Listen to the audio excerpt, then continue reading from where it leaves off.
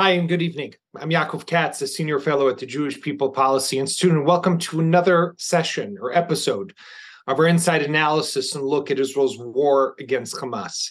Tonight, I'm beginning on my own.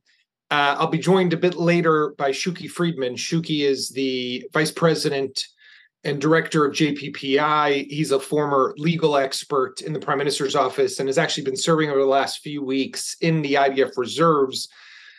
One of his main jobs is actually on the legal aspects of this war and working on the international legal restrictions and how the IDF can continue to operate, conduct its missions, and achieve its goals while meeting those different conditions that are required according to international law. But to start us off today, and this is why we're a bit of a slimmer panel, I had a fascinating conversation earlier with former Supreme Court Justice Elyakim Rubinstein.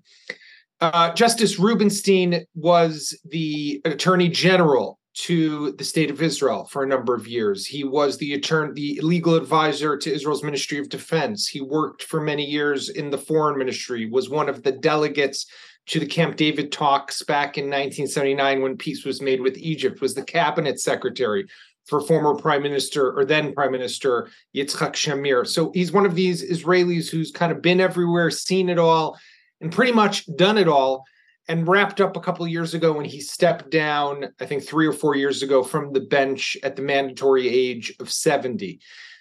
Justice Rubinstein, because of that background, obviously has a lot of experience in all these issues that we're thinking about and talking about. And as I'm sure you all are watching what's happening in the northern Gaza Strip, where the IDF is operating, and particularly when it comes to the issue of the hospitals and the El Shifa hospital, which is clearly one of the targets that Israel would like to be able to go into, but finds its hands tied because of the fact that there are still so many civilians who are inside that hospital and it's not willing to evacuate voluntarily. What does a country do in scenarios like this? How can a country like Israel achieve its military aims and objectives while at the same time ensuring that civilian lives are looked after, are cared for? And I think that people who really know and really do care about this story know just to what length the IDF does go and what restrictions the state of Israel does put on itself. Well, there is nothing like talking to one of the people who really has been there since pretty much the beginning of it all, and to hear from him how he views things. So, ladies and gentlemen, here is my discussion with former Supreme Court Justice Elyakim Rubinstein. Justice Rubinstein, thank you very much for joining us here at JPPI. What I thought we'd start with is the whole legal battle that goes on here, right? And everyone sees the troops on the ground in Gaza. We know about the diplomatic battle that Israel needs to fight for legitimacy and to have more time to continue to fight in Gaza. But there's also a whole legal front to any war, which includes the legal advisors who assist the IDF, but also the operation itself. We have a lot of criticism that Israel is violating international law. And the day after, when we can presume that the Palestinians and others will go after Israeli soldiers and commanders and politicians in international tribunals. So how do you see this whole legal front that Israel also faces in this conflict? Well, before responding, let me join in sending condolences to the bereaved families. We've been visiting, my wife and myself, families that we know and families which you don't know, and going to funerals, so on. It's I think for me, it's the worst period I've lived through, I think, in this respect. Although I'm kind of a veteran, I was a soldier in 67, 73, not a combat soldier, but in the army. So it's an unending pain and unending agony. But to your question, lawyers always, there are people who say, I'm looking for a one-armed lawyer, because all lawyers always say, on one hand. On the other hand, in this particular situation, I think any honest lawyer would say that it is a one-armed lawyer. It is that our case is very sound if you want to be fair and honest. Because in international law, other than domestic law, the politics around the attitudes is obvious. But speaking in legal terms, what Hamas has been doing for a long time, but has done in this barbarous way on October 7th is both a violation of laws of armed conflict, the humanitarian law, the treaty against genocide, and the international law stipulations concerning kidnapping. So you have 4 points, and each of them can be easily demonstrated to enter our territorial area that is not, occupied or administered or whatever. It's the territory of the state of Israel, sovereign territory, and kill people in their beds, in their homes, young or old, babies, just name it, and then going to a social party, and that kibbutz Reut and Re'im, and then slaughter people just came to celebrate. There's no other way than describing it as war crimes of all kinds. And whoever says something else is just lying or coming with the wrong intentions. Then the question arises, which is now the main topic, the response. The fact that we've been in Gaza and doing the work that the army and our security forces are performing. There are criteria, and the main one is proportionality. Nobody knows exactly what proportionality is.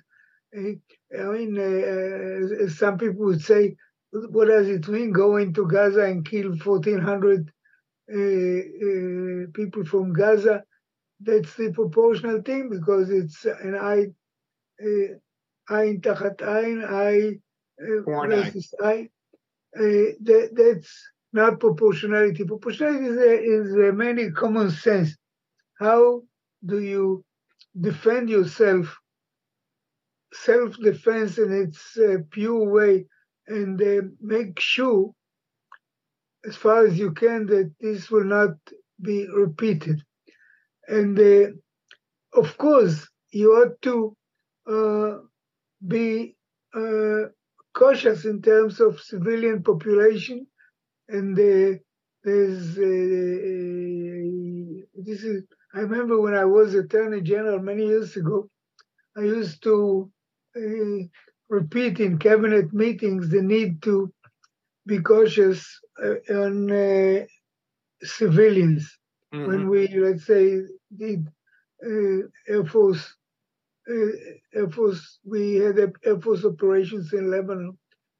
And I remember one Sunday, I had a meeting with a few generals who came for another topic. And they said to me, look, you always talk about civilians. Yesterday, we could do away with the whole Hamas leadership in Gaza. I speak of 2003 or something like that. And we didn't do it because of one reason, because the meeting was in a civilian building where there are forget how many, like 8 floors, and this is in the 4th floor. So if you go after them, you go after the civilians of the building, and we didn't do it. So the question of how to treat civilians becomes more complicated with the Hamas modus operandi, which is, and this is now proven, there's no question about it, using civilian locations, could be schools, could be hospitals, could be public offices, whatever, for their military activities, which means there is no way to avoid that your operation will affect civilians if they continue this way. What the IDF is doing, what our forces are doing, they're asking people to leave Gaza, to leave the northern part of Gaza. If you're not there, you're not going to be affected. That's not a simple response, because the problems are not simple, but it's a response. And I don't think there's any decent international lawyer who wouldn't ask himself, how would I do if I had to decide or to advise, or how would any country do? Let's say, God forbid, if somebody from Mexico comes into the Texas and kills 1,400 Texans, what would the U.S. government do? What would any civilian free world country do if they face the same situation? We do live in a difficult environment, but I think that our legal basis is sound. Of course, we have to be alert all the time, because we do not see Gaza, the Gaza population as our enemy. We see Hamas as our enemy. How to minimize losses to the civilians there, but Hamas couldn't care less about their life. And what I'm saying is all facts. It's not propaganda, because if they, people say, "Oh, propaganda." If they try to prevent people from going south, that is to stay, while knowing that their headquarters, their munitions, their guns, whatever, are within this population, what did they say to this population? That's the second I mean. But you're right. They do that knowingly, and they do it purposely. But I'm wondering, one of we've seen this in like previous operations, right, where the UN will come out with a fact-finding commission, or there will be a report, like the Goldstone report after Operation Cast Lead in 2009. And they could accuse us of war crimes and us of genocide and crimes against humanity. And then we could have situations where generals and soldiers and politicians won't be able to travel in different countries around the world. Is that just the reality that we have to come to terms with? Or is there something that we can do as a country to fight that? Well, I'm sure there are people. I'm not today part of any consultation machinery, so I'm not privy to what's going on internally. I'm sure that the IDF and the Foreign Ministry, other government jurists are looking at the picture.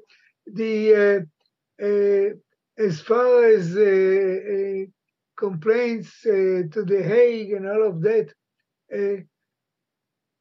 I was the chair of our delegation in 1998 to the Rome Conference that established the International Criminal Court. And in my speech there, which I think it's even on the web, I said that we are afraid of politicization of this court. That's why we ultimately didn't join it, although Jews were among the main architects and the supporters and the drafters of post-World War II treaties, and the genocide treaty was initiated by a Jewish refugee from Poland, the lawyer Raphael Lemkin of blessed memory, who had almost alone to convince that this is important. And now the fact that the Hamas is after Jews. I killed Jews. As somebody calls his parents, I killed so that many Jews and so on, puts it also in the category of genocide. But coming back to the Hague, we have arguments against their involvement. One is connected with jurisdiction, and I won't go into the details. And the other is, why was the Hague Court established? For countries that do not have the rule of law, for countries that are totalitarian, that wouldn't care about it. And as you know, we have a rule of law. You were a member of our highest court up until recently, so yes. Again, please. I said you were a member of the highest court in the country, yes, so of course I we was have a a member rule of the of High law. Court, Exactly. and I also was one of those who really struggled against weakening the High Court, but I won't go into that. That's not the right time. Right. So Israel has a rule of law, has a strong Attorney General, and a strong Supreme Court, a strong judiciary. Of course, nothing is perfect, but we stand in the front line, or we can be compared to any judicial and enforcement authorities around the world, and we are respected in that respect. So people will try to give us a difficult time. I have no doubt, but if we speak legally, we have good responses. Politically, as you know, the world is much more complicated, and I don't see myself as an expert on that. But as far as the legal side, we have, I think, professionally and morally good answers. And indeed, it has been a difficult period from any point of view. I must say, I'm a son of a Holocaust survivor. And my father lost his family. They were all shot into a mass grave in the little town Shtetl in Belarus. And the whole Shtetl was shot into that mass grave, the whole Jewish population. And seeing what happened in the kibbutzim and moshavim, the villages around the Gaza boundary, I felt a taste of Nazi operations, a taste, more than a taste. We lost, by the way, a family relative, an 88-year-old woman who was all her life, since the age of 16, she joined Kibbutz Be'eri. She's been there for all her life, and she was slaughtered. And we went to visit here in Yerushalayim, in Jerusalem, a woman that we don't know, but we felt the urge to visit. She had twins. Her name is Vaknin. She had twins, and that's all she had in terms of children. And both were assassinated in the party in the music festival that night. So that morning, in fact. So it's a Nazi-like operation, and people should know that, because I don't have to mince words about it. Now, of course, we sometimes commit mistakes, but not this time. This time it is, in my view, the blame is clear-cut put on the other side, and I do know that the IDF tries to minimize civilian losses, and I hope will be successful both in eradicating Hamas and in avoiding as many casualties as we can, because we're not, we didn't make the population of Gaza our enemy. We did make the Hamas is our enemy. Now, much of the reaction internationally now, and you can understand people seeing a population moving and so on, that there's criticism, but I think responsible people, and mainly politicians, leaders, I don't know, the French president, all kinds of, or UN Secretary General, people whose voices are heard, should be cautious in what they say, and should learn the facts to their and the president of France was here, and he saw what was going on. There is also, and I'm not speaking now of President Macron or anybody else. I'm speaking in general terms. There's anti-Semitism. You know, an anecdote. In 1987, I was a cabinet secretary. The prime minister was Yitzhak Shamir. I was cabinet secretary to Shamir and Rabin.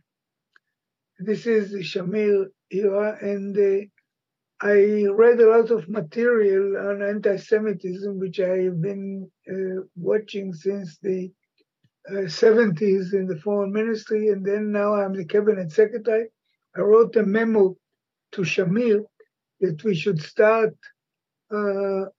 monitoring in a more organized, harmonious way what's going on in this respect, because the monitoring at the time was kind of sporadic between various branches of government. And Shamir said, okay, and I established an interagency forum chaired by me that was issuing reports periodically to the government on what's going on, and we had all the agencies. Shimon Peres, who was my friend, in fact, he was even in our wedding 47 years ago, when I was a young deputy legal advisor in the Ministry of Defense, and he was the minister. Shimon Peres was a foreign minister in 87, and I asked him for a representative to the forum that we established, the interagency group. And what did he say to me? And that it's so typical, his optimism, his optimistic worldview said, Eli, governments have to deal with the present and the future. Anti-Semitism is the past.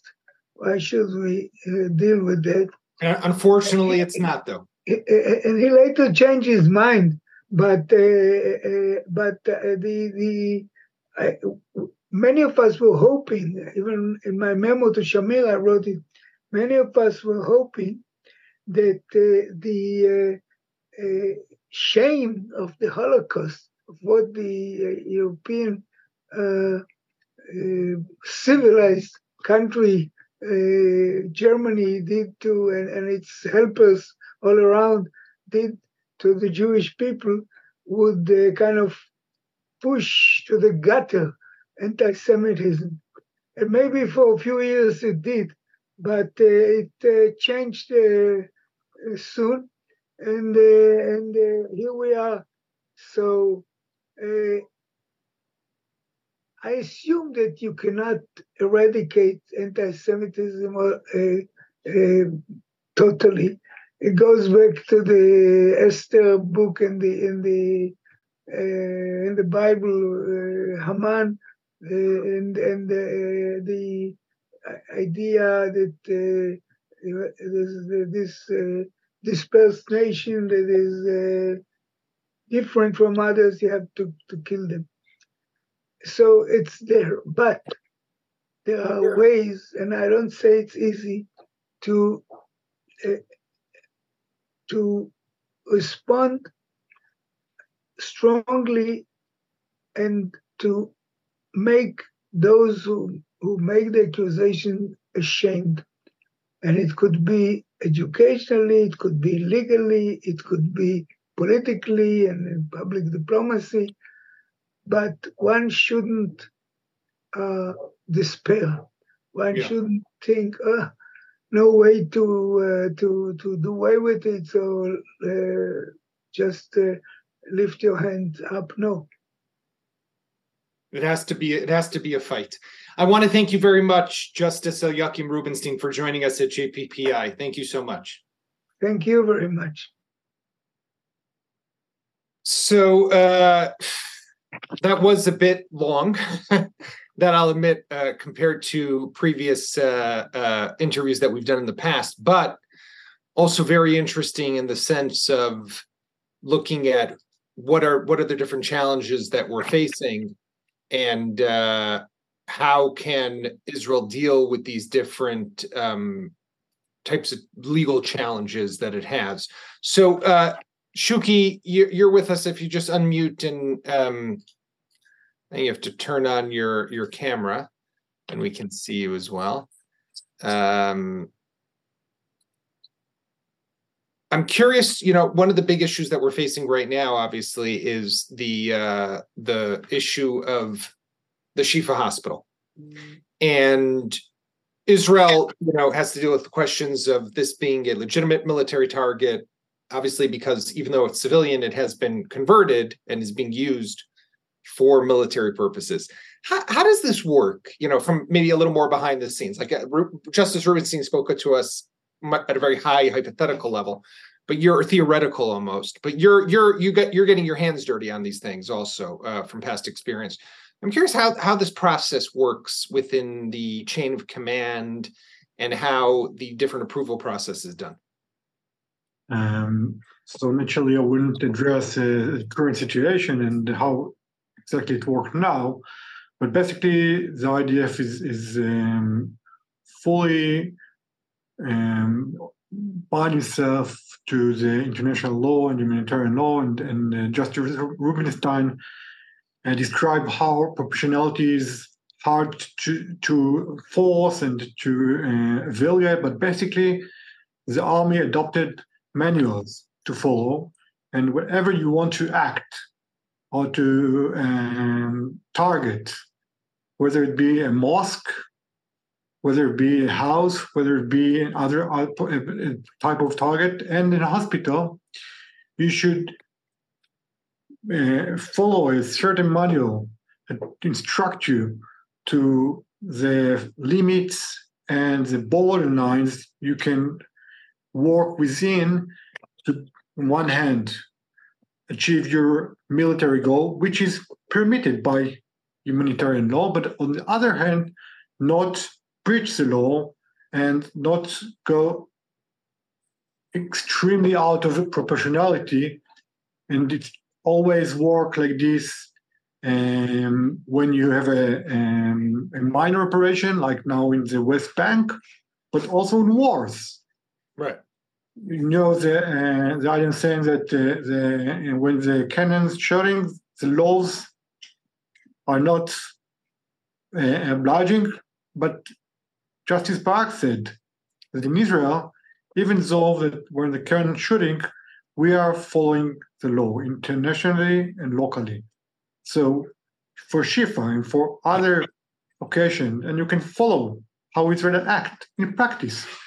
We restrict ourselves and follow the law and verify and ensure that we do the maximum effort to reduce the killing or hurting civilians, in this case, patients and others that not involved in the terror and not competent. And therefore, in practice, you work to achieve the military goals, but your hands are not bound, but do restrict in some ways, so you will find yourself in the borders of international law.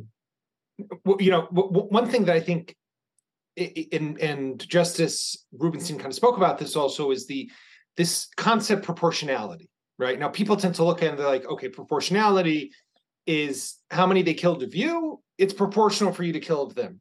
So like, according to that distorted logic, they killed 1,400 Israelis. We go in, we kill 1,400 Palestinians, and we're done. No, of course, that's not what it is. The question of proportionality, which I think a lot of people fail to keep in mind or to know or to remember, is that when you look at a value of a target, it's not proportionality of what is, you know, what they did to me. It's a question of the value, the military value of the target versus the harm that will take place to civilians, collateral damage, or what have you. So it's each target essentially based on that has to be reviewed and has to have some sort of legal assessment, unless of course it's a gunman running down the street shooting at you right away. Of course, the soldiers have that leeway, but targets like Shifa, like others, have to have a serious legal review, right? So basically, there is sort of a general proportionality, the question of what sort of attack you've been attacked, and what is a proportional response based on UN Charter that enable you to self-protect yourself or self-defend yourself per an attack occurred against you. But you're right, when you're talking about specific targets like hospitals, like schools and others, you definitely look at the target itself, the casualties, and what you would achieve. Now, again, because it's very subjective, for one person or one commander, the importance of the achievement is very high, whereas the others might think that it's not so important, it's more minor. And then how do you assess this subjective parameter of proportionality? And therefore, armies in Israel as well adopted certain rules and manuals and enable the commanders, enable the legal advisor to follow. And this way, when you start the operation, you already, and you mentioned it with your conversation with interview with Justice Rubinstein, you look to the future, and you as Israel used to, and we have a track record of it, you're sure that one day the war will end, and someone will try to drag you to persecution in international tribunals, like the ICC, like other tribunals, or double jurisdiction of some court somewhere, and you're aware of that. And therefore, not only because the legal risk, but also because you want to bind the law, but you also know that there is a legal risk. And therefore, you not only try to achieve the concrete military objectives we want to achieve, but also to prevent the legal risk that will come in the future. And we met it. We had the Offer Tetzuka 2008 preparation when we got Goldstone report, and then we have a cliff edge in 2014, where there have been some states approach to the ICC trying to open investigations and persecution procedure against Israel. And there is already an open investigation that's been opened by Fatwa Bensouda as a previous prosecutor. So we're already around.